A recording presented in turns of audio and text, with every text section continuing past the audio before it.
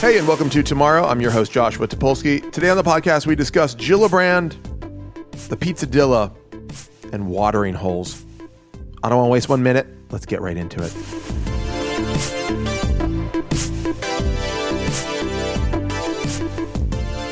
Ryan, we're back.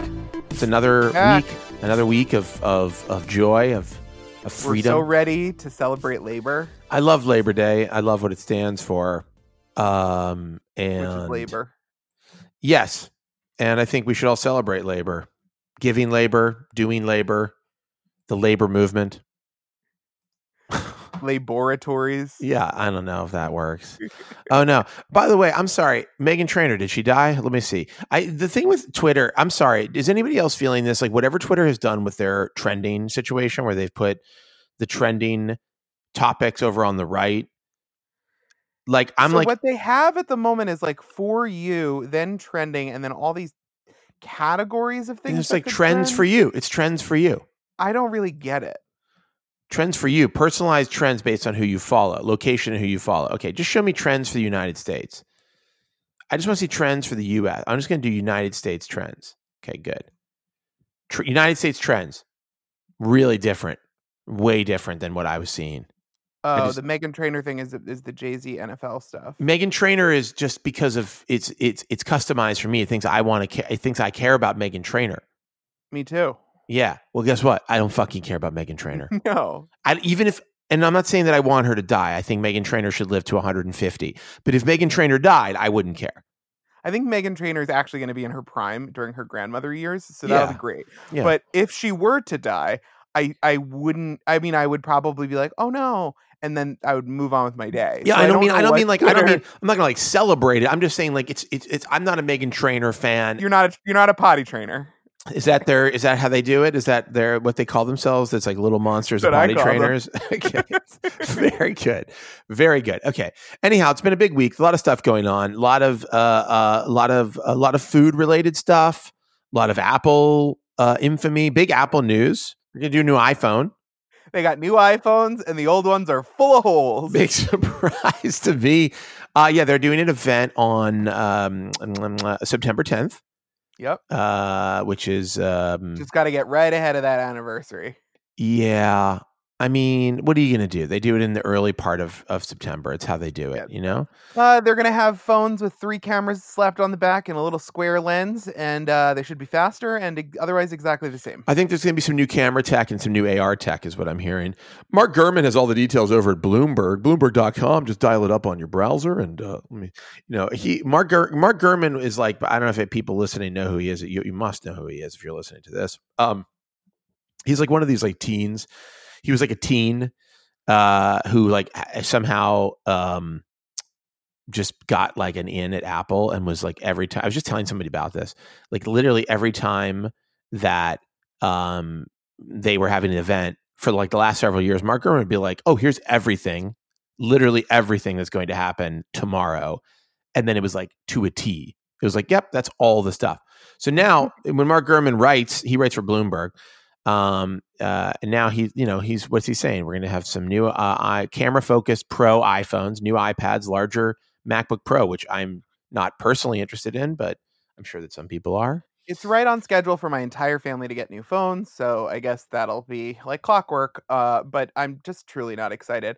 And on top of the news that apparently Google found very bad iPhone vulnerabilities, iOS vulnerabilities. Yeah, basically like you would just go to a bunch of websites and those websites would have pwned you. Yeah, well, they would do a little hello world and take your privacy data. Yeah, so it's unclear what the sites were. Nobody seems to... No, and they're not detailing what the hack was either, so we don't really know. Yeah, I mean, this is pretty anything crazy. About attackers may have grabbed access tokens that can be used to log into services like social media and communication accounts. Reed says that victim iPhone users would probably have had no indication their devices were infected. That's always fun. Google hasn't named the websites that served as a watering hole infection mechanism, thanks, or shared other details about the attackers or who their victims were. Good stuff. This was patched by Apple apparently in February.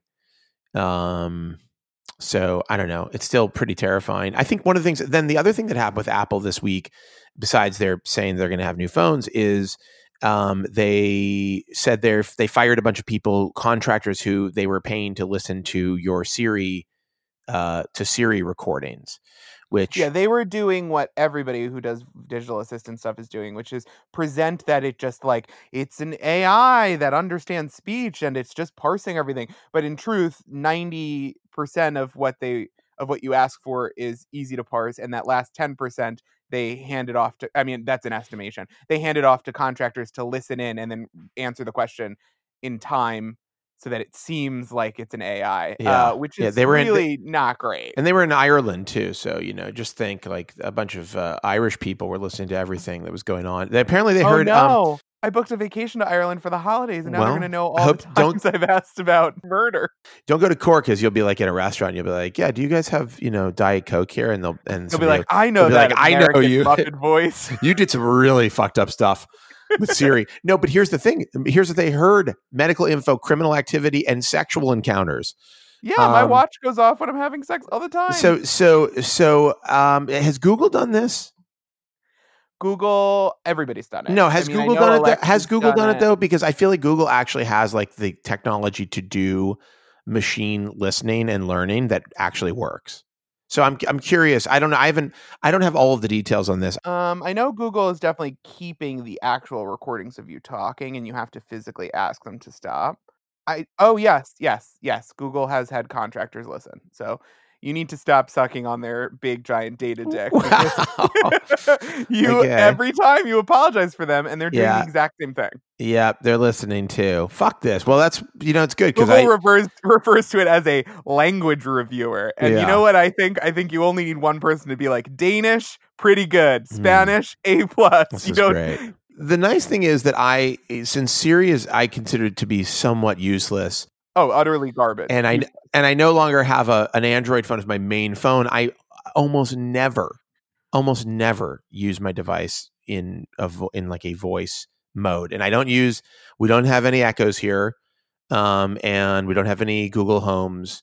And so it's like we're pretty clean on that. Here are the ways that I do think it comes up. John asks about the weather every day while he's rushing out the door because he's like, do I need an umbrella? And so one of our several assistants will tell him if he needs an umbrella.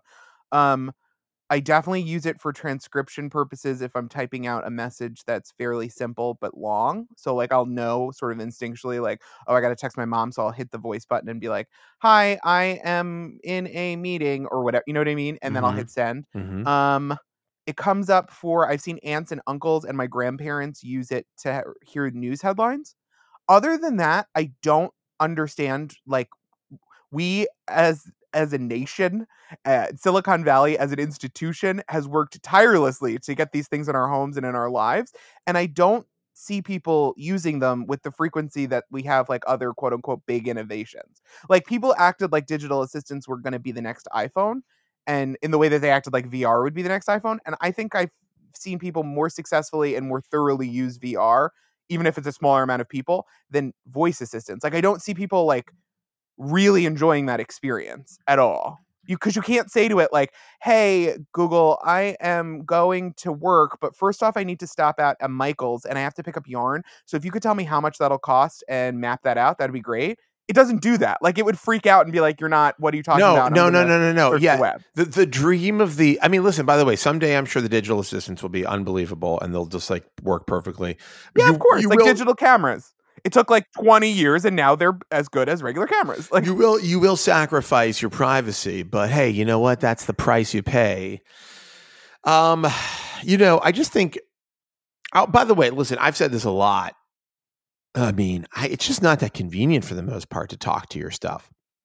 It also just comes down to like, even if it did work, rich people will continue to use one intern that they can have murdered because it keeps their private information down to one person. Yeah, that's and the rest of us will have given away everything about our lives. And not to get all dystopian, but like if you have the money to get all of that stuff done and keep it private, like your tasks and asking questions and blah blah blah. And I just think it's one of those things that like Facebook, it's going to bite us in the ass, especially the like masses, the people who are logging on because it's free. It's going to end up screwing us in the long run. I don't see how it's useful, even if it became incredible. I don't know how it's more useful than like typing things in, but it is definitely more problematic because it's listening more and it can pull more data from your tone of voice and who is asking and TV shows you're watching. Like it's a huge hole that tapping on a screen isn't. Do you know what I mean? Mm-hmm. Yes. I don't like it. I know like, exactly. And yet I own all of these things. I still have my Kinect plugged in. Yeah. Wow. Really? Yeah. Why? I just never unplugged it. What are you doing with it? It's just taking up space. It definitely is. Remember when they were like, Kinect is fucking crushing it? They were like, we sold like 8 million Kinects in like 1 week. Remember when people were lined up in Times Square for the launch of the Kinect and they were like, "Wah!" People were like screaming. You can find videos of people like losing their minds.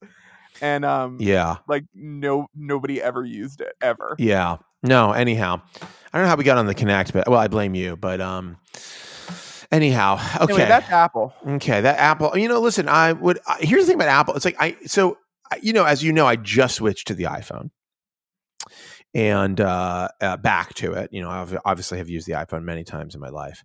Now I guess I have to make the call. Do I want to get a new iPhone? And like maybe I was thinking about this. I definitely do want an Android phone, and I know it's going to sound stupid, but for 2 reasons. One is it does a few specific things way better, and I think like that will be nice to have around. But 2, it's like there's things that the iPhone and iOS don't do that they could easily do, but actually bother me and remind me that I'm on a like closed system baby device. You mean like how you have to use their mail app as the default mail app? That or like I want to run a Game Boy emulator. Yeah, like a device that like it's an app that's perfectly legal for a device that I might have legal ROM backups, I might not, but nobody's selling those games, and I can't just like run an emulator. And so the 2 seconds that I'm on the train and I'm like, oh, you know what, I'm gonna pull. Oh, I don't have my GPD with me, or I don't have my Game Boy with an EverDrive in it with me, so I'm not going to play that game. Like it's just a reminder that I'm on a baby Fisher-Price device. It's very. But I don't want to say goodbye to iMessage or my watch. No. It's listen. I mean, honestly, now that I'm using the Note and the iPhone, sort of side by side, I'm reminded. I like greatly prefer to use the Note if I don't have to use the iPhone. Like for almost everything, it works better. It's like sort of insane to me. And I get that I'm a special case. I understand, I'm a special person. I'm not a perfect person. But wait, you're not perfect? I'm not perfect. I'm not a perfect person, as the song says. But anyhow, I'm special. And maybe I'm not, what I do is not what everybody, but like, there's just little things, just like sharing stuff and like setting your browser or your email app, or like just weird, random little things. It's like, why does this have to be so dumb and hard? I'm not going to dwell on it because like, I'm now committed to the iPhone as at least my main device. I think I may just be like a 2-phone guy forever. Yeah, I think we're both going to be 2-phone guys, which is so depressing. But it's fine. Whatever. I mean, phones soon we'll all be just talking to our hands, like years and years. Yeah, it's gonna be amazing. I only watched the first episode of that, and it was like such a downer that I couldn't keep watching it. By the way, yeah, it will truly dark you out in ways that like The Handmaid's Tale only dreamed of. It's like much darker and weirder and upsetting. Also, it's British, You know what show has really fucking devastated me? What's that? And I last week was like, I'm never gonna get to it, and then this week I did. Succession. That shit will dark you out. Succession is though. Here's the thing about Succession. It's just white people throwing money at each other like in a money battle, and just being horrible and ruining an industry that I work in. Like it's so hard to watch. But the thing is, it's like just made for like 1,000 people in media, so they'll like write about it. I mean, it truly is like. I mean, it delivers on what the newsroom promised us, which was just like endless takes. But also like it just like is it knows. By the way, there are people who are real like Cord Jefferson is like a consultant on it. Cord Jefferson is like a writer and he's written for a bunch of other shows, but he's also like was very online at one point and is like a real person from the internet that like a lot of people like that I know and other people know. And so it's not surprising they like get the internet right. Like their whole Vaulter plot, which is the like Vaulter episode truly slapped me around. I mean, it told me like to clean up my own mess. Yeah, it's like, just like my face into the carpet. It's just like yeah, it's like BuzzFeed and Vice and a few other things like all mashed together, and it's like very accurate. And it both darks me up, but it also makes me happy because, and this isn't like, I mean, maybe I shouldn't say this because people on the internet are going to come for me, but like. Our day-to-day isn't like that. Everyone seems really nice and we're working on projects we like. But I have been in businesses that are really like, that are run in a very similar way, shut down in similar ways, like have similar issues. And I guess it just darks me up because it's like, it's not a dystopic TV show. It's a TV show explaining we're in a dystopia right now. I mean, it's just, it's mostly a TV show about, one, I think it's a fairly unrealistic depiction of the people that it actually depicts, like I guess, like I know really rich. I've known really rich people. And okay, just no need to brag. Same. No, but the idea that they're giant toddlers who are in. Well, no, that's right. That is accurate. But they don't go to basement meetings. They don't send their sons to basement meetings to like do tough talk. Like they send a lawyer's note or whatever. You know what I mean? Yeah, like true. Look, everybody definitely dramatized. Don't get me wrong. Everybody is a baby. Okay, everybody's a big whiny baby. As Trixie Mattel once said, just because we're all babies doesn't mean there's a sitter. Wow, exactly. And I will say on that point, the most important thing you can learn in life is that nobody really is like the adult. Nobody really is like, oh, they have it under control. No one is that person. That doesn't exist. Like we used to be, and by the way, I didn't like realize this because of Trump, but like long before that, but it used to be that you had this assumption when you're a child, you think the adults are like adults, like they're a thing that exists and they are in control and they understand things and they're going to take care of this. And the reality is like, you just keep going from being a kid to being whatever it is you are when you're no longer a kid. And truly nobody is like actually knows what they're doing and is perfect at like figuring things out and like understands the way the system works. Like those people don't actually exist, in my opinion. But I think that is definitely something that like many people watching, that's a huge realization for them. But I also think the second realization that the show has brought me to is that it's super offensive that the show is all white people, but it's also extremely accurate. And they would be doing a disservice to us if they pretended that any diversity was happening at the upper levels of like an institutionalized family built company in an institutionalized industry.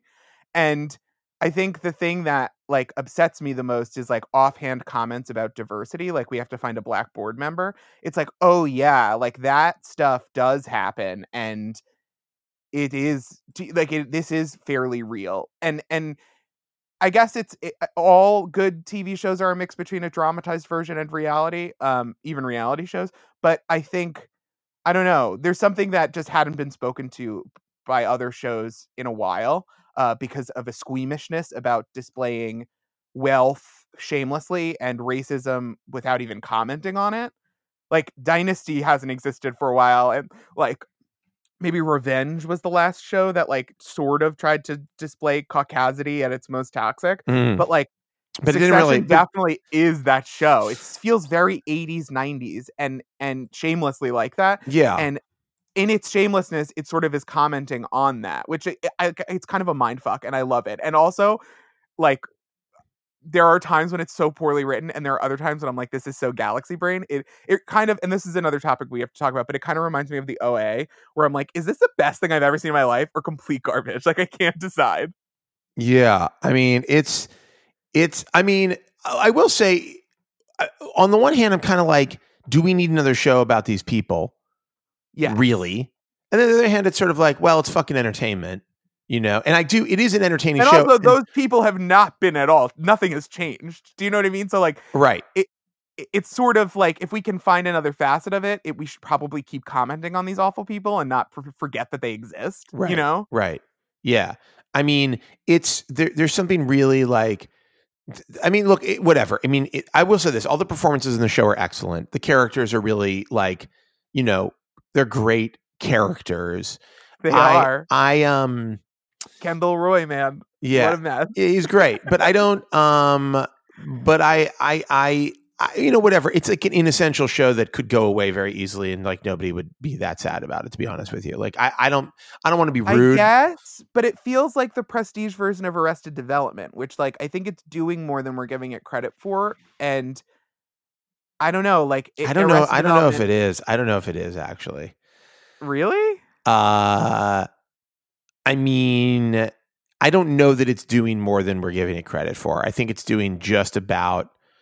But maybe it doesn't even, like, Idiot Savant style, it doesn't know how the levels it has. Sort of like Real Housewives until the last, like, 3 or 4 years ago did not understand, like, why it was good, which was why it was good. I mean, the only correct level to be above, I think that Succession is a show, and I can't believe we're talking about it this much, but I think Succession is a show that is excited about getting a look into the lives of these people, and it like, sure, and their lives are so outrageous and weird and sort of like master of the universe that there while we're supposed to be reviled by parts of it, there's a lot of it that we're actually, it's like we watch because we want to see how those people live, and we want to in some way aspire to how those people live. And like this is in some way, I mean, Succession is absolutely, just like Billions is like a money porn show where like we're supposed to be disgusted by the behavior of the characters, but like we sort of root for them anyhow, and we definitely want to like look inside their lives and look at the things they have and the things they do. Yeah, it's Real Housewives, and like and it's fantasize for straight people. Yeah, and fantasize about what it'd be like if you had that, and like it's fine, and escapism is fine and healthy and necessary. But there definitely is like something that's sort of like sickening about the show itself. Like where I'm kind of like I don't want to watch a show about Rupert Murdoch, and that's basically what this show is. Yeah. So anyhow, I don't know. It's interesting. I mean, it's fun to watch. Like, I don't know that it's good, but it's fun to watch. It's my review. Oh, well, speaking of, yeah, I don't know if it's good, but it's definitely fun to watch. Have you been following what is happening with the fans of the OA? Okay. I mean, I'm like, so look, anybody who learned the moves is dead to me. Okay. I'm sorry. Like so just in case you haven't watched the OA is a show that was on Netflix for 2 seasons about a group of people who do these, like moves, let's call them yoga for the sake of the argument. They do like a series of yoga moves, and then they like traverse dimensions. Okay. Yeah. Or just change bodies or whatever. They can just like they do like cosmic shit. The show's fun. It's had 2 seasons. It has a lot of mysteries that are never really answered because it's a show that kind of is like can't answer. It's like Lost in that it keeps building up so many huge mysteries that like trying to answer them is a little bit like a bit of a futile action. But it is a really entertaining and engrossing show that is like thought provoking and frankly just very fun. In the same way that Succession is a fun show, this is a fun show in a different way that's more like a cosmic sort of mystery. So Netflix canceled it, and now there are people who are like fans of the show who are like doing like OA the most. They're doing too much. They're like doing OA flash mobs where they do the moves or whatever. And like, I'm sorry. It's one. I know you like it. I know you love it. It's a fucking TV show. Number one. I just hope these people also show up to protests at like the border and for like the Muslim ban. Please, I want them to show up. You can be mad about multiple things, and I don't want to do what about it. No. I want them to show up at the border and do the moves. That's what I want the OA flash mobs to try to. Can they try to move ice to another dimension?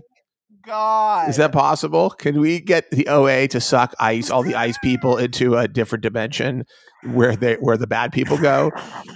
No, let's but trade ice for actual Arctic ice. Yeah. I say this as someone who mailed UPN Mars bars on behalf of Veronica Mars. I say this as someone who has like gotten. Oh, you're a fucking. I'm a fan. But to show up to Times Square during the current political climate and do a flash mob to bring back a TV show is just like, it just feels very tasteless, I guess is the word. I mean, yeah, it's bad. The OA is like a lot, and I'm sure that Boom Comics will pick them up for like a extended universe thing, and that'll be great for the fans, but like, let's all breathe. Like, I just can't. I mean, it's fine. It's fine that you like the OA, but please don't do the moves in public. But I just hope and don't you learn also the show moves up for like Greta Thunberg and like, they're not going to show up. They love the TV show. They're not showing up for important things. They're showing up to do the moves on a sidewalk so that Netflix will put the show back on the air. It's very disturbing. Do you want to talk about the gay jeans piece? Because it's actually really interesting. Sorry, what is gay jeans? Is that a new brand of denim? There was like a giant scientific review of studies to try to identify a single gay gene that like makes somebody gay. Yeah. One genetic component. And they couldn't do that. And their conclusion was that there are several genetic factors, including environmental and behavioral factors that feed into a person. Finally, also, I now the proof is out there. I can turn someone gay. None of this fucking matters, because at the end of the day, if someone woke up one day and is physically attracted to women on a like if a guy woke up one day and is physically attracted to women on a physiological chemical level and still chooses to fuck men and marry one, like, that's his right. Like, this whole like essentialist argument of like, if I can prove that I don't have a choice here, it's like, who gives a shit? It's none of your fucking business who I have sex with or why. Also, we never do this kind of stuff for straight genes because we feel like that's the default. Yeah. Which is just frustrating. It's like if they try to identify a black gene, it's like, it's none of your fucking business why I do what I do, or like, I mean, I understand. I understand the desire to understand like what makes people.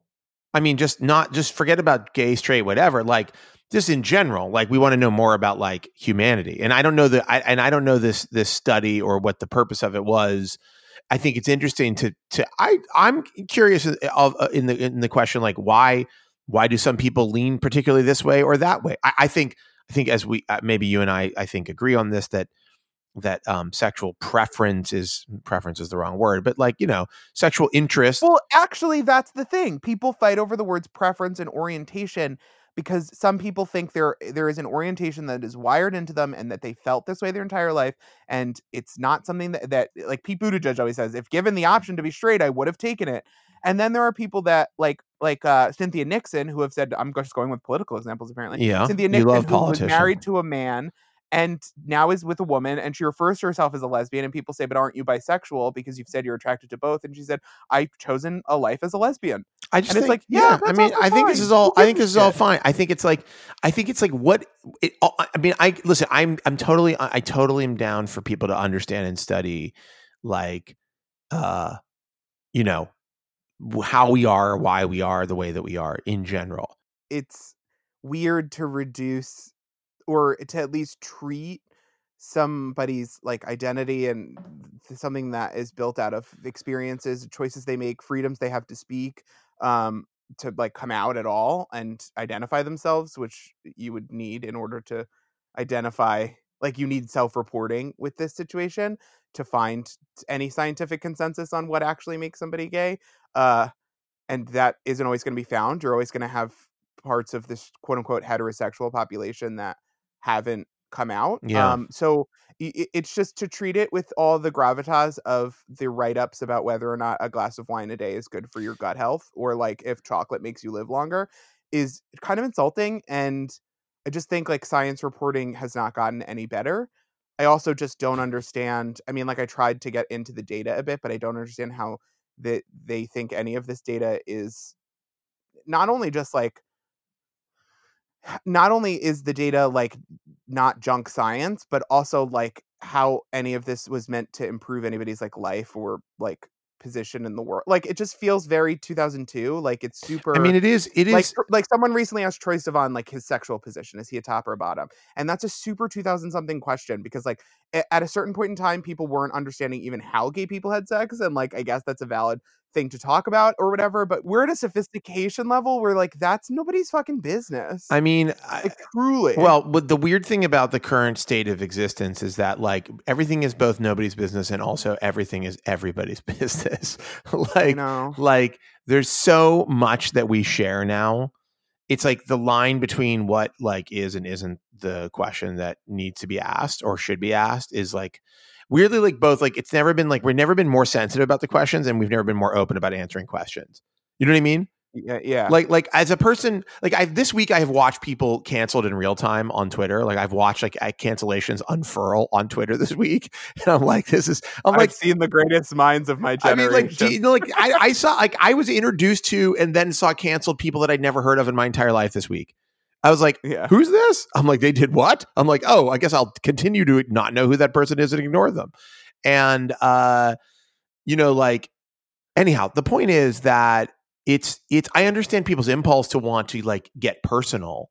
It is interesting though, like when you think about like us studying like what makes someone gay, it is weirdly gets into that space of like what makes someone Jewish or whatever, which is like obviously Judaism is a religion, not in my opinion, it's not an ethnicity, though a lot of people do think of it as an ethnicity. But like that you get into this, that's like it gets like you said, like what makes somebody black. But then on the other hand, on the flip side, we can't have a bunch of Rachel Dolezals running around being like, I'm black because I feel like it, Well, that's because there are softer sciences and there are political sciences and psychological sciences where you can say identity is a construct from inside out in certain respects and also outside in certain respects. And like Rachel Dolezal can feel black, but blackness is based on a group of people identifying that you're part of them through family ties or physical experiences.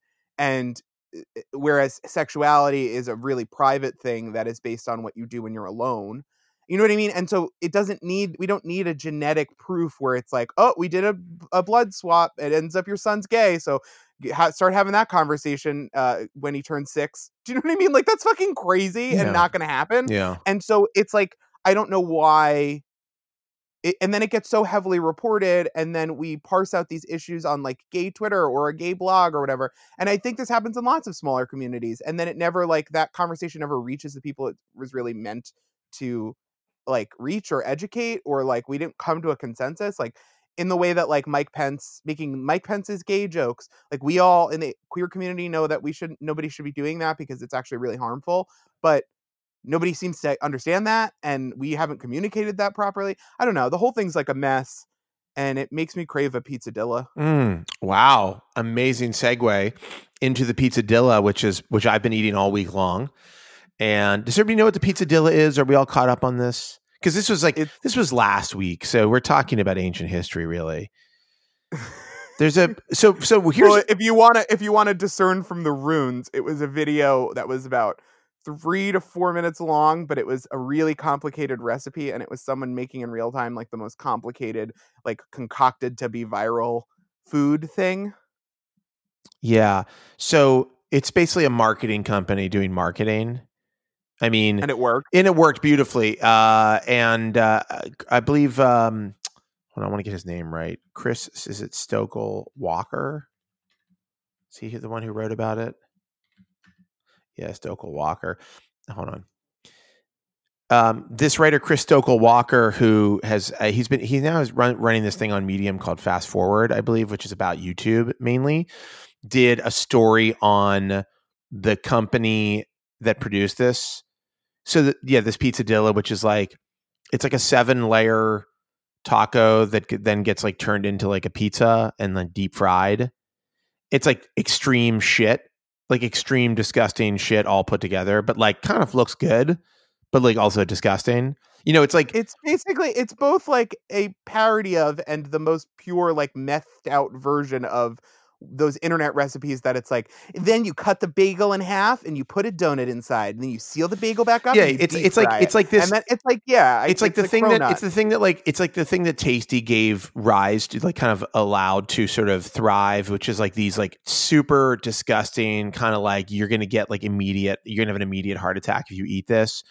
Yeah, they're like, instead of sprinkles, we'll use Skittles, and instead of ice cream, we'll use frosting. Right. And you're like, you're just making a pile of sugar. Yeah, by the way, Zelda has a book about a kid who's like making an ice cream sundae where it like goes horribly awry. Like just, it is exactly this. It's like, I'm going to put this crazy amount of ice cream on here. Then I'm going to put like M&Ms. Then I'm going to put like this syrup. Then I'm going to put some cherries. And it's like, oh, wow, this is a complete mess.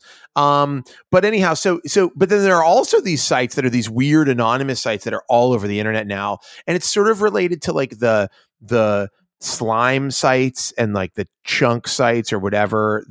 There's all these like weird, like it's like pleasurable, like slicing into weird like rubber and stuff like that. It's all adjacent, but there's these things now where you can like videos soap cutting. Yes, so right. Of soap cutting. Yes, but then there's videos where it's like people are just doing these weird, like this thing with the egg that was popular, where it's like, oh yeah, bigger than before. Like we like hard boiled an egg, then we put it in this, then it got bigger, then we put it in here, then it got smaller, then we put. It's like it's a metastasization, like a cultural fucking mutation of life hacks, which are in a way a little bit satisfying to be like, I didn't know you could grate cheese using that, or do you know what I mean? Like there are at the beginning of the internet, there were little secrets to life that we all shared that we would never have known because they were so small. And you're like, I didn't know that you could make a straw fit perfectly in a can if you flip the little it's opener like, thing the other way.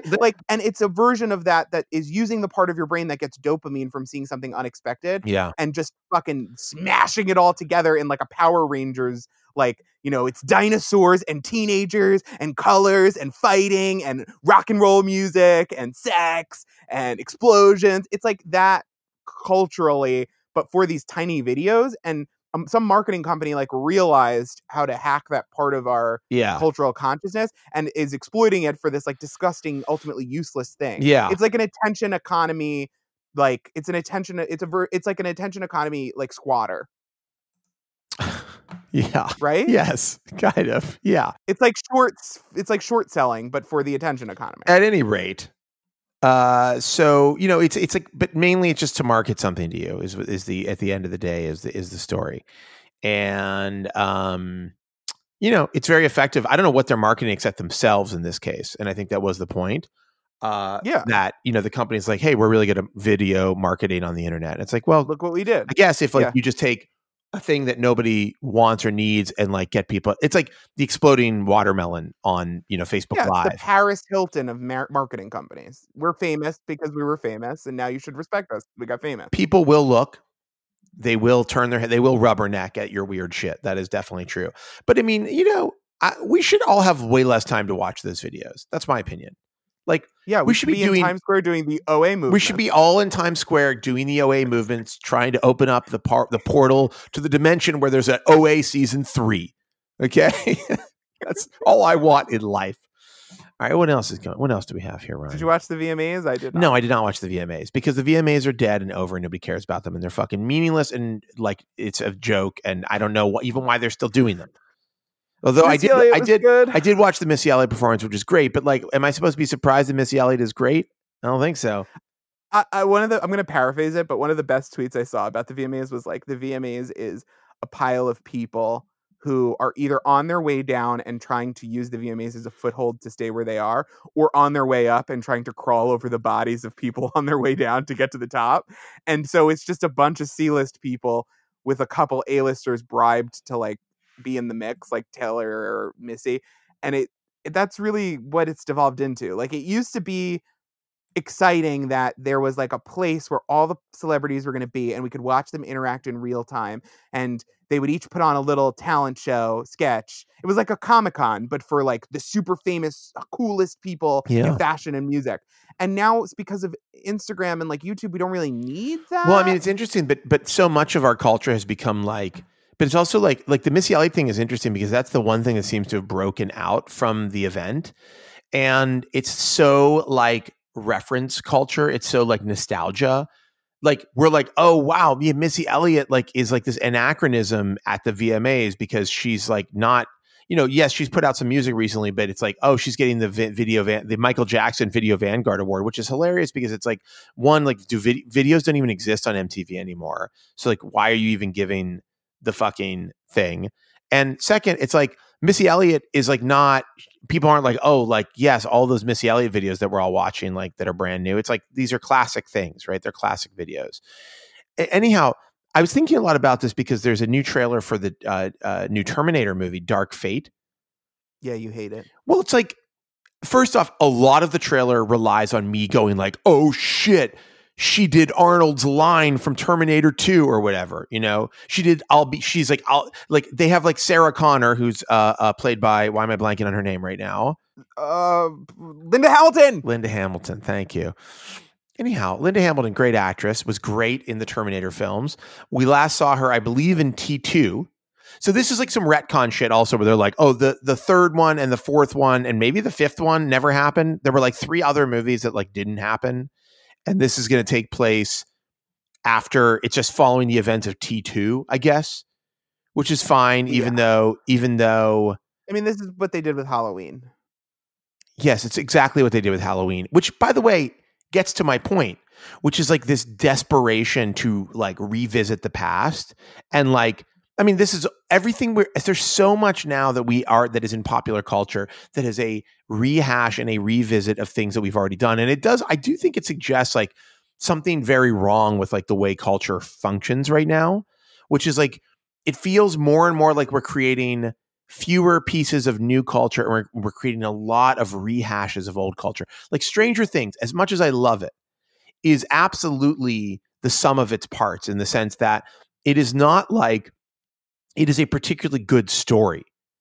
It's like we like the universe that the Stranger Things kids live in, which is a 1980s like fantasy universe, you know? And even the villain and even the story itself is really kind of a 1980s fantasy. And so like we want to go back to a time now. We want to go back to the old Terminator. And what I believe mostly this new movie is relying on, at least based on what the trailer shows me, is like a reference to like a reimagining of and repositioning of the past. By the way, Blade Runner 2049 did this exact fucking thing. This is the new trend. If you make a sequel to an old movie, which everybody wants to do, is like you're going to retcon the past version into something different now with the new thing. And so like, I assume, you know, a lot of the energy and strength of this movie is supposed to come from that, but that shit like kind of doesn't work for me. Like it's like I feel less and less like it's a functioning act of storytelling to show me, to revisit a character that I've known for years and then like surprise me by like, you know, his line being said by somebody else or what you thought you knew about him not being actually the case. Just like, it's really easy to revisit the past and change what, you know, hindsight's 2020, right? So it's really easy to go back and go like, oh, actually, this is what it really meant. Oh yeah, the Halloween stuff. Well, this is what really happened after the last Halloween. And it's like, it's kind of lazy in a way and it's annoying. It's like they keep not getting Judgment Day right. I mean, how many times are they going to like try to fix Judgment Day? It's pretty clear to me that Judgment Day just is going to have to roll, you know? Maybe that's what this movie's about, but like nobody seems to be able to stop Judgment Day and nobody seems to be able to fix anything that happens after Judgment Day. We got Terminators just flooding back to the timeline. And also, here's the other thing that's fucking annoying is like, at some point, I'm going to start to not believe that there's just a constantly new and better Terminator than like the ones that you have already sent back. Like if the future exists, why aren't you sending back the absolute best Terminator that you have to start with instead of being like, oh yeah, that's an old model, but now we've got a bunch of really kick-ass models. Anyhow, whatever. Go ahead. What were you going to say? You're saying time travel logic doesn't make sense. I'm saying, well, actually, yes. I mean, but okay, go ahead. So I think 2 things. One, and they're related, but one is I think a whole generation of younger Gen Xers and millennials grew up without the internet. And when it, like, to a certain point.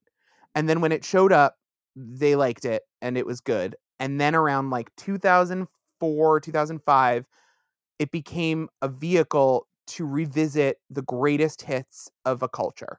And rather than seeing all the shit and mishigas that got produced in the 40s, 50s, 60s, 70s, 80s, 90s, we only have the hits. It's like an Eagles greatest hits album. It's like you picked up Britney Spears, just the singles, and you don't have to hear all the shit from those albums. You just hear the tight pop produced, like it's the best of Fleetwood Mac.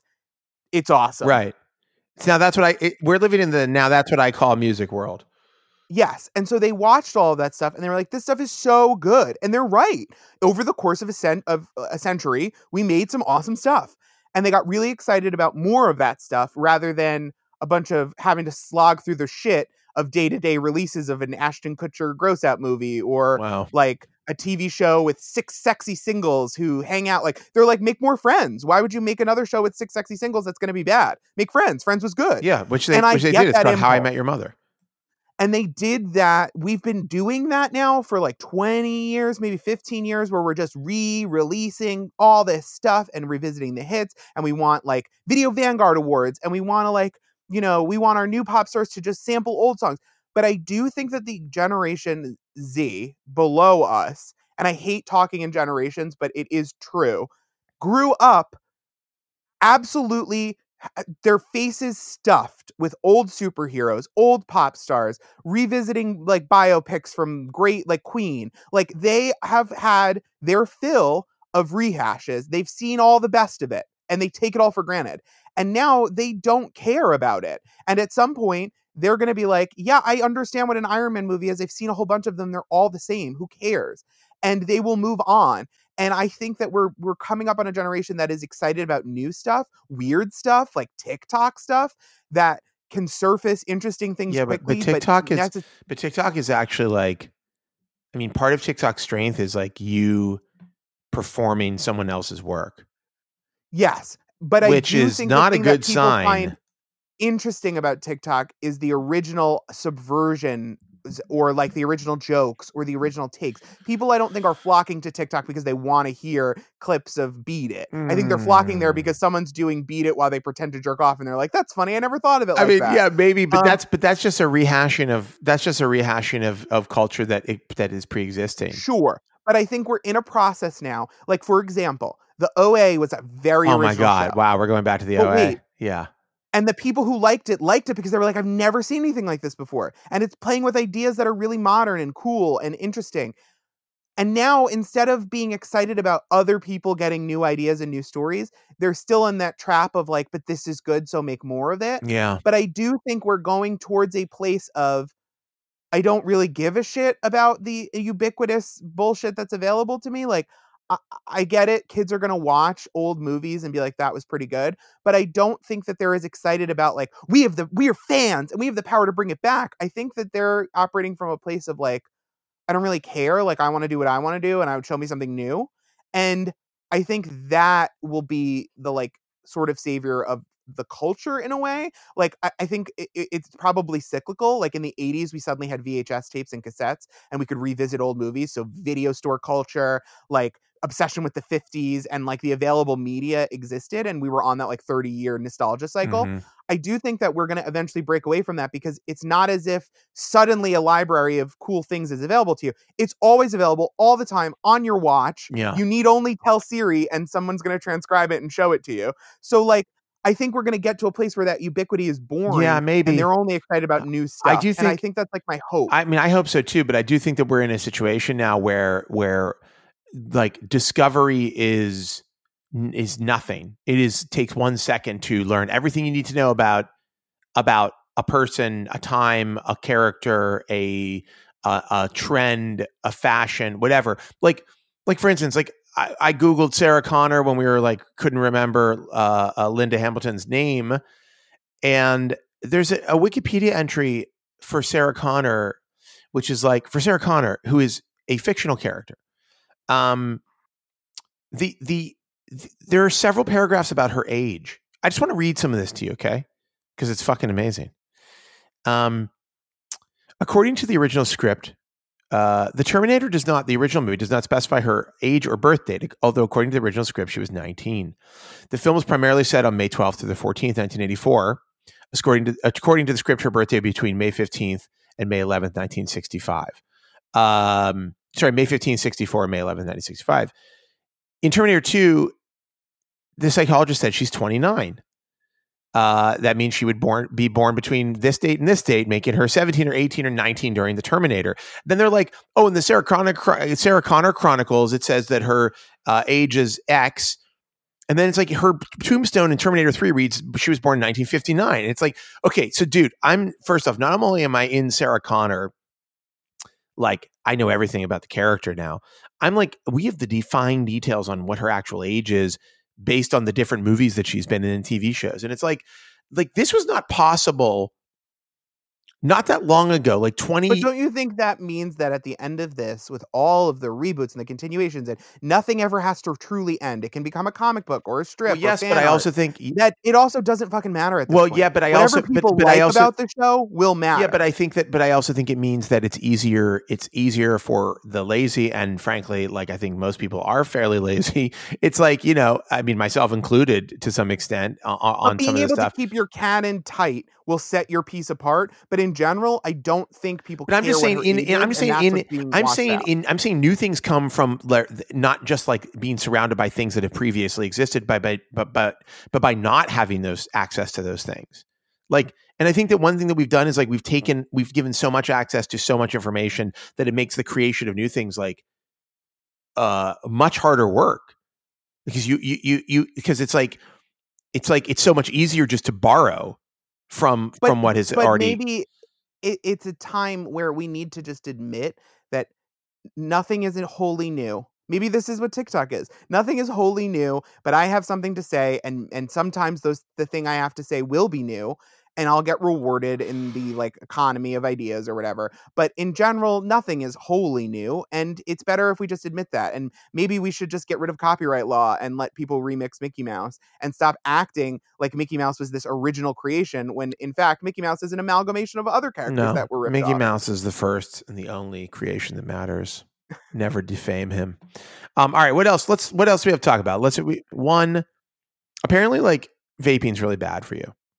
Yeah, it's really bad. The CDC has issued a warning. Not a surprise. Issues e-cigarette warning after respiratory illness reports. So,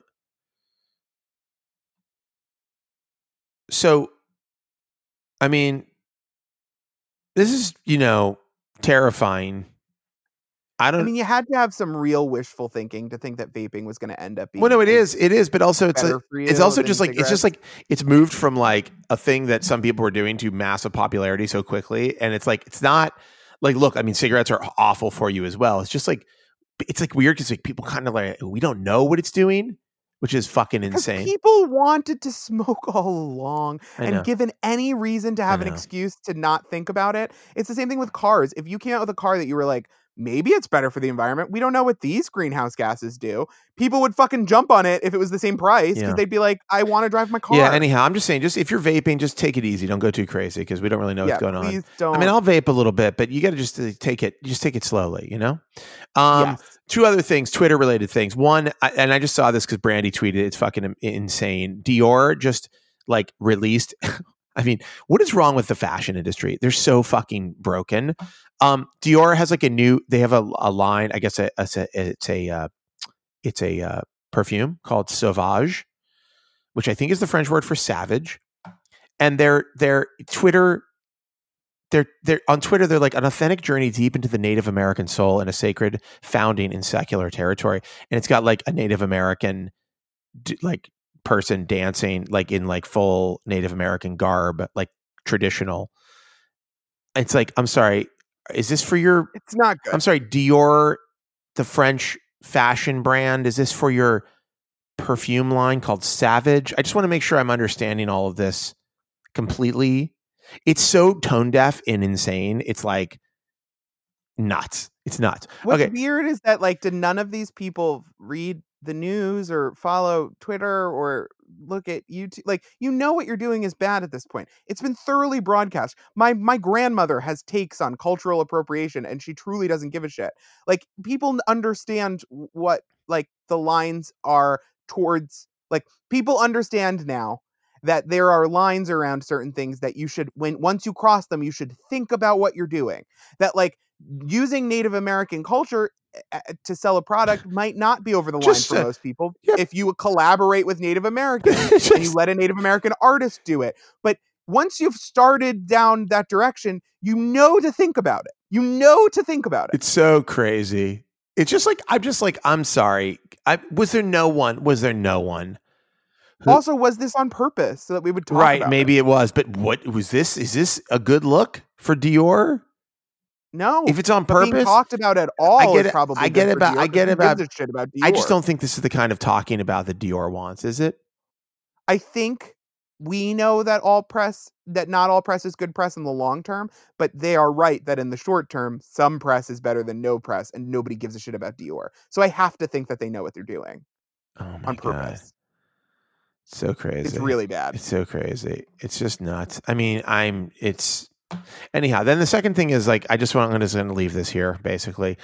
Trump did a tweet while we've been talking. Oh, did he? It's a picture of a satellite, what appears to be like a satellite image of a launch pad in Tehran. And this is the tweet. Okay. You ready? This is Donald Trump speaking. It's a picture of what appears to be an explosion on a launch pad taken from a satellite. Okay, that's the image in the tweet. The tweet is, the United States of America was not involved in the catastrophic accident during final launch preparations for the Saphir SLV launch at Semnan Launch Site 1 in Iran. I wish Iran best wishes and good luck in determining what happened at Site 1. Like, is this a threat? Is this like him taking responsibility for it?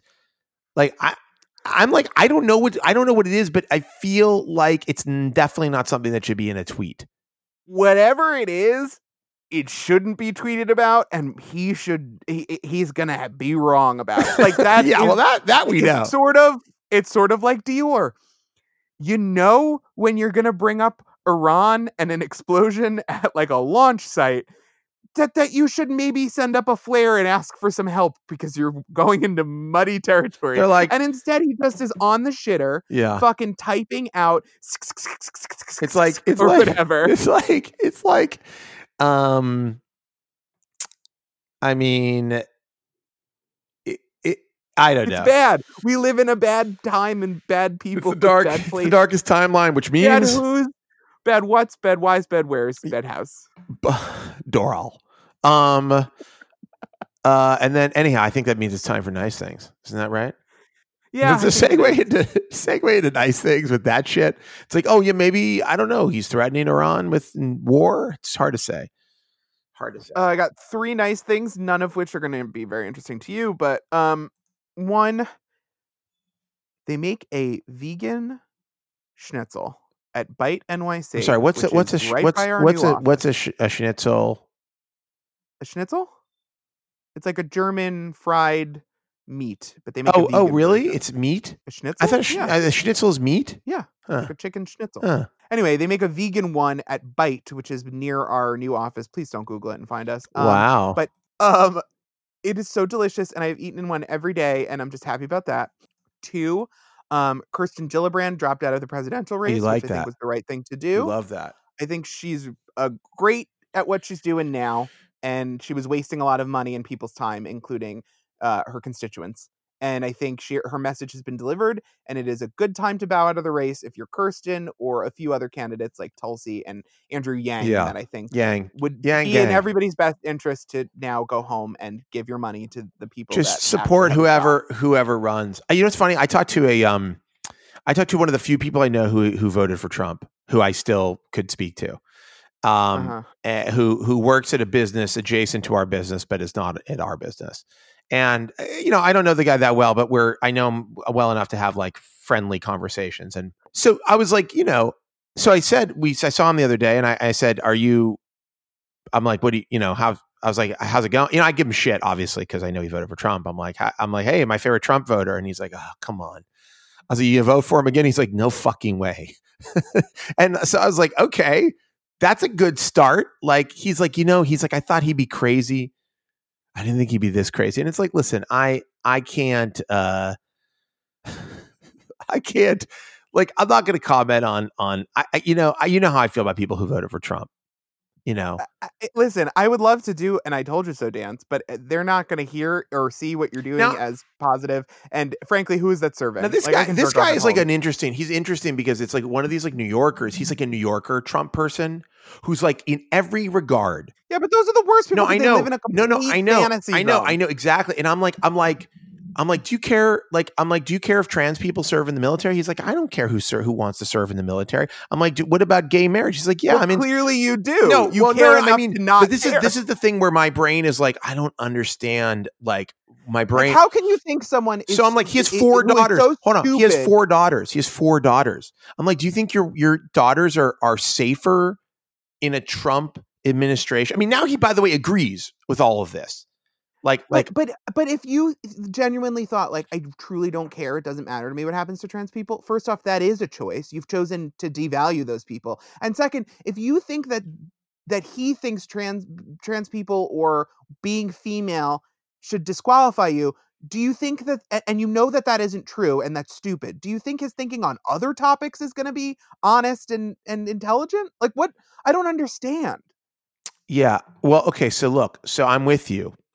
It's indicative of character. You don't think the president needs a good character? It's one of these people who, and by the way, I'm not trying to berate this person. Because he seems to have learned the error of his choices. But it's like I thought he'd be good for the economy, and everything else was like didn't matter. Which is like a certain. Why do people think that though? What about Republican politics or history has ever been good for the economy? It's just a really special kind of. It's a really special kind of, like dissonance, cognitive dissonance, where you can just go like, I mean, to me, it's like it's sort of like these people who voted for Obama and then voted for Trump, where you get the impression that their attraction is not even about any actual policy or things they say or anything. It's just like they like the idea of somebody who's new. It's like the idea of a person who they haven't seen before. At any rate, so I was like, okay, so who? But wait, before you go on, when they say, what do you think when someone says, "I thought he'd be good for the economy"? Are they saying, "I thought"? Well, by the way, the claim is currently for all of those people is that he has been good for the economy. The economy is booming. Does that mean I'm making money, or does that mean like the overall economy of the world will be better? Because how can you think that about Republican politics? I think one of the things that's happened, particularly for this guy, is that he's like, I thought Donald Trump would be good for the economy because he'd like, do all this deregulation and whatever and make like trade easier. That's never good for the economy. No. Okay, but we can argue that all we want. I'm just saying that the way that some people think is like you need to do these things for the economy to be strong. Now, by the way, his argument is the economy is strong. So like that actually was right. He actually believes that Trump has helped to make the economy better. He also doesn't think that we're going to have a recession. And maybe he's right. We don't know. And certainly nobody's rooting for a recession. Like I don't want a recession. I'm not rooting for it. It's just happening. Well, we'll see. But but what's interesting is that people in New York who voted for Trump have discovered that the way Trump's tax laws, the new Republican tax laws function, for a lot of those people, it actually fucks them really hard. Like it's actually very bad. Yeah, my dad and my uncles thought they were rich. They thought that they were that 1% that Bernie's talking about. They really thought they had made it on Easy Street. And I hate to break it to you, all these people who think that they're rich are merely middle class and feel rich because everyone else is so fucking That's right. poor. So everybody's like, oh, this is what rich and middle class looks like. Now I see the difference, and they've made it like stark, very stark. Anyhow, the point is, so I'm like, okay, so you're going to vote. I'm like, you're not going to vote for Trump. I'm like, would you vote for Biden? And he's like, yeah, I think Biden's great. Because previously what happened is he walked into a conversation I was having with other people about how they were like talking about how bad Biden is. And I'm like, I'm like, Biden sucks, but he is better than Trump. Like, I'm sorry, he is. That's a fact. Sure. Okay. Yes. But anyhow, which is, by the way, that's the competition now. It's like we think the competition is between. Listen, I hope that Elizabeth Warren, Trump. I hope Biden dropped 12 points. I hope that 13. I hope that. I thought he's back on top. I think it's just been leveled. I think here's the reality. People know who Joe Biden is, and so they go to the name that they know. And the more they hear the other names, the more that likely they are to go like, oh yeah, maybe that person. So the reality is this is all actually about marketing. It's not about fucking people's policies. It's like the more marketing that one of these candidates have, the better they'll do in polls, because people will be like, I've heard of them. People, like most people, believe it or not, there are a lot of people who actually haven't heard of the candidate that you think is the shit. You know? Like there are a lot of people who are only vaguely aware of Elizabeth Warren. Like not everybody lives on the internet the way we do. Okay, so anyhow, but when they become aware of her, they like her more. Okay, forget about that. Forget for a second. I understand. I agree with you. I want Elizabeth Warren to be the candidate. Okay. But I'll tell you, I was like, Biden. He's like, yeah, I'd vote for Joe Biden. He's like, Joe Biden is like a less crazy Trump. That's what he said. Okay. Oh boy. So I just want to give you a little bit of this is real. A real person who will vote, who voted for Trump, is like, yes, I'd vote for Joe Biden. Now that's fucking important. That's important. And don't think that it's not important. But then when I started talking about the other candidates, Warren he hates, right? Because here's why. Do you know why he doesn't like Warren? Because she blames the banks for like for taking their house when her father lost his job. He just has this personal thing where he's like, I don't like that she blames the banks for that. I'm like, okay, that's illogical, but whatever. Okay, he thinks Bernie Sanders is crazy and will turn America into a socialist nightmare. This is a real conversation. Oh my God. Okay. I thought this was a nice thing. I have this creepy feeling of dread. You know who he likes? He likes Kamala Harris. He said she's tough. Okay. But he doesn't know her policies yet. So right now for him, his top picks are Biden and maybe Kamala Harris if he likes what she has to say.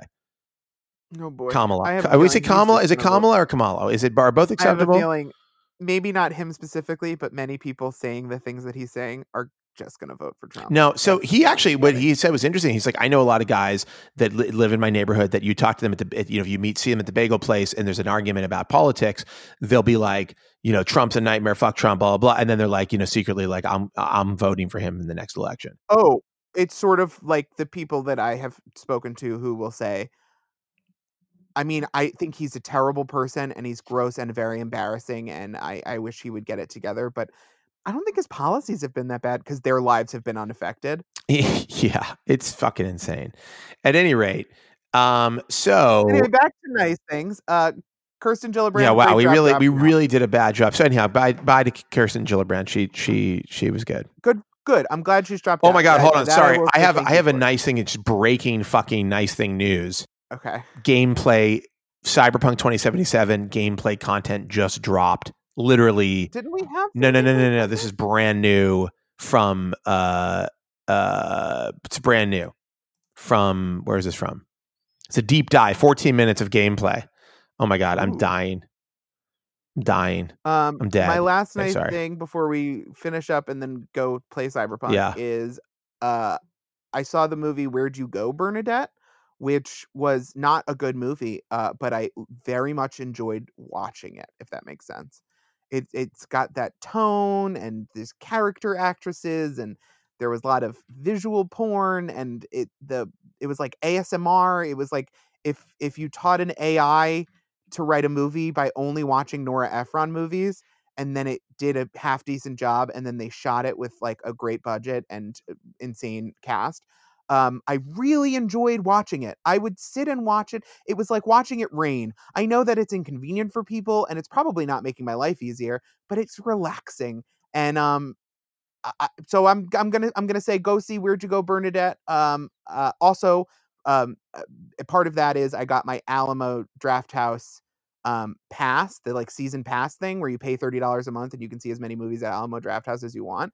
That is really good. And I say that as someone who spent 3 days in an Alamo Drafthouse watching 22 Marvel movies. I'm so happy to be back because it's really the best theater experience in the world. Those are all the nice things that I have from this week. Wow. Oh, also we did our Housewives show and it went great. Oh yeah. I saw some video from that. It looked really good. It was really good. People should see it. Even if you don't like Housewives, if you see me tweet about it, you should. It's a good show. I'm humble about a lot of things, but we do a very good job with those shows. Don't be humble. Put it out there. Okay, so obviously my number one nice thing is that there's new Cyberpunk 2077 gameplay footage out, which honestly, like, people are just going to be. I can tell already. I bet you people are going to be like, this doesn't look as good as the previous demos. I'm excited to see the backlash. It's tough because that game for me has been so hype at one point that I was like, this is going to be my favorite thing that's ever been released. And now I know it's just going to be a very good, awesome thing that will get released. Yeah. And so no matter what happens, it's going to be a little bit of a letdown because I want it to be the hype the best thing ever. The hype is impossible to match. I mean, you're never going to get there. You're never going to get where you want to get. But anyhow, and I don't think I have any other nice things. To be honest with you, that's all you like from your whole week. I've been working so hard. I am excited. I mean, there's stuff that we're doing with Input and Inverse that I'm really excited about, and like we're starting to. There's gonna be some. There's gonna be some. We're gonna announce some people soon who are joining the team. We have some really cool stuff we're doing with the product that I'm excited about. I mean, Kirsten Gillibrand is our editor in chief of Input. No, I mainly just like Laura and Zelda were gone all week. They're coming back soon. I'm very excited about that, like today. But I just like literally went into a weird hibernation mode where I just was working, and then I would come home and I'd smoke some weed, and then I'd pass out. And I barely drank. That's just my regular. I barely drank this week, which is interesting. Like, it's basically like I was just like so tired at the end of the day that I wasn't even, without having Laura around, I'm like very bored, and so like I'm just, well, I guess I'll go to bed. So yeah, I mean, so mainly I'm just excited to get my life back on track. I'm getting a little bit excited for fall. I know like everybody's like, oh, fall, it's so exciting. Oh, I'm so excited. I'm not that excited, but I'm the other day and it smelled like dead leaves and I was like, fuck. I'm not ready. I'm not ready for summer to end. I really like the summer and I miss. Oh no. Summer. Well, bye. The other thing that I'm doing is I'm going back and watching a bunch of old movies that are really great, particularly like some Robert Altman movies.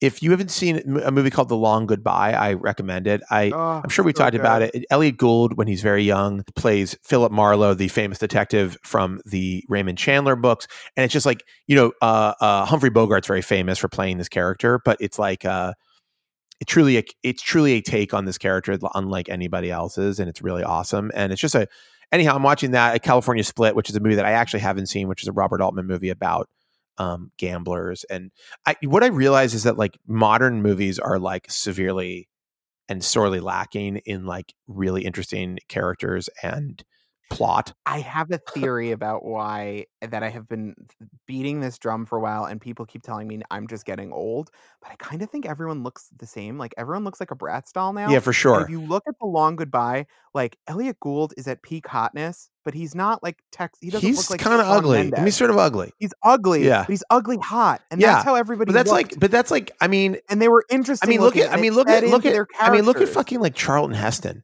Like, dude is not he's out of shape. I remember thinking this. He's in fucking in the Omega Man, which is like from 1970 or something. And like, there's a scene where he's like shirtless. And I know he was supposed to be like a fucking god.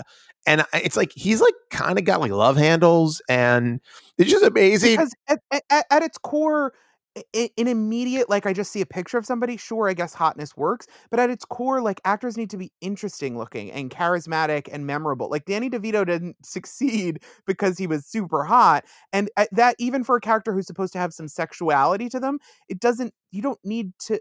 Like, I feel like nowadays, especially with like streaming services, I see more and more just herds of people who look exactly the same doing serviceable jobs that they're acting. Yeah. And I know people have told me I'm just getting old, but I do think actors used to be interesting looking, and that used to be choices made by directors, and it would enhance the experience so much. Yeah. When everyone has perfect teeth, it's kind of, I don't know. I agree. But anyway, I love The Long Goodbye. Definitely. Anyhow, it's great. It's a great movie. So I'm trying to watch more old movies now, because I literally have been, one of the things I was doing is like I was sitting down in front of the TV and I'm like, oh, what should I watch? Oh, I watch all of Euphoria, which Oh, that's next on my list. It's not good. I'm sorry. Like, there's a lot of great performances in it. It like wants to get somewhere, but it never does. And there's like also that was my fear. There's just also like there's like, look, there's a lot of stuff in it that's very ripped from the headlines. It also kind of plays, I feel, very much like an old man's like weird fantasy of what teens are getting up to. And like I'm pretty fucking Rainbow Party. Yeah, I mean it literally is that shit. And like I'm a little bit burnt on like the teens are doing this crazy thing vibe, just the whole thing, like this whole thing, this VSCO girls shit that I keep hearing about. It's like people are like, have you heard of VSCO girls? They shop at the mall and they wear Birkenstocks and they use scrunchies. And I'm like, a suburban teen? They go to Brandy Melville. Isn't this their version of hipster? Isn't this their version of like, I don't know. I don't think so. Who? Like the young people. I don't know. I don't think that VSCO girl is a thing. I think it's a thing that adults are trying to make a thing. My cousin's daughter, 100%. I thought that she had an aesthetic like a few months ago. Then I heard about VSCO girls and it clicked. I was like, oh, she's a VSCO girl. But is a VSCO girl a thing, or is it a thing that we're applying to a thing that exists? I think it's a joke about a type of But like nobody even uses VSCO. I don't even what teen uses VSCO? I actually do know teens that use VSCO. Okay, so you're telling me VSCO's cool now? At least using the filters and stuff. Okay. Rather than I did actually like get back on VSCO the other day. In fact, you're the only person I know who's on VSCO. I was like, oh yeah, VSCO. I completely I remember I met the VSCO founders and like I remember talking to them and I was like giving them shit because they didn't have an Android version. They're like, it's coming. This was like years ago. And they were super nice guys. I think we actually still follow each other on Twitter and stuff. And I was like, oh yeah, VSCO. Whatever happened to that? And it's like, I guess it's still going. But like, I don't know. I don't need any more. Like, I was looking at like their filters are great. They are really nice. And I like the idea that it's like very referential to like actual camera technology. But like, this is kind of goes back to the nostalgia thing, which is like, I don't think we need to make things more nostalgic at this point. Like, we're really good on nostalgia, you know? Oh, one other thing. I do have one other nice thing. I was looking at a bag on Instagram. I kept getting advertised. And then I was like, this bag's interesting. I want to get it. Then I like looked on AliExpress and like the bag is 100% like a bag from AliExpress with a logo on it. I was like, this bag is like drop ship. Yeah, it's a drop ship situation. And the people who are doing it have very, very, very good. Now they're doing some custom colors and they have very good like branding. So I'm like, props to them for like making a $45 bag, $180 bag. Like, congratulations. Yeah, but this is shit like reality stars have been doing with their quote unquote clothing line. Well, so anyhow, I ordered the bag from AliExpress and I've never ordered anything from AliExpress. So I'm really excited to see what I actually love AliExpress. So I'm excited to see what it's like. And then maybe I'm going to start my own bag company in quotes. Input is just a dropship brand. Like actually, I've been meaning to talk about Run this. by Kirsten Gillibrand. Input is we're just doing it a store for products that you can get on AliExpress. And it's fucking exciting. Very exciting. All right, we gotta wrap up. Let's do it. Bye. Bye.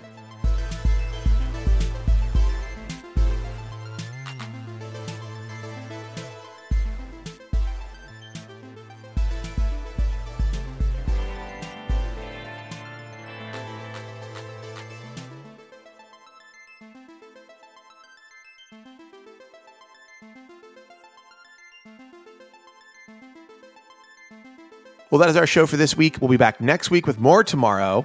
And as always, I wish you and your family the very best. Though I understand that your family went to an OA flash mob and hasn't been heard from since.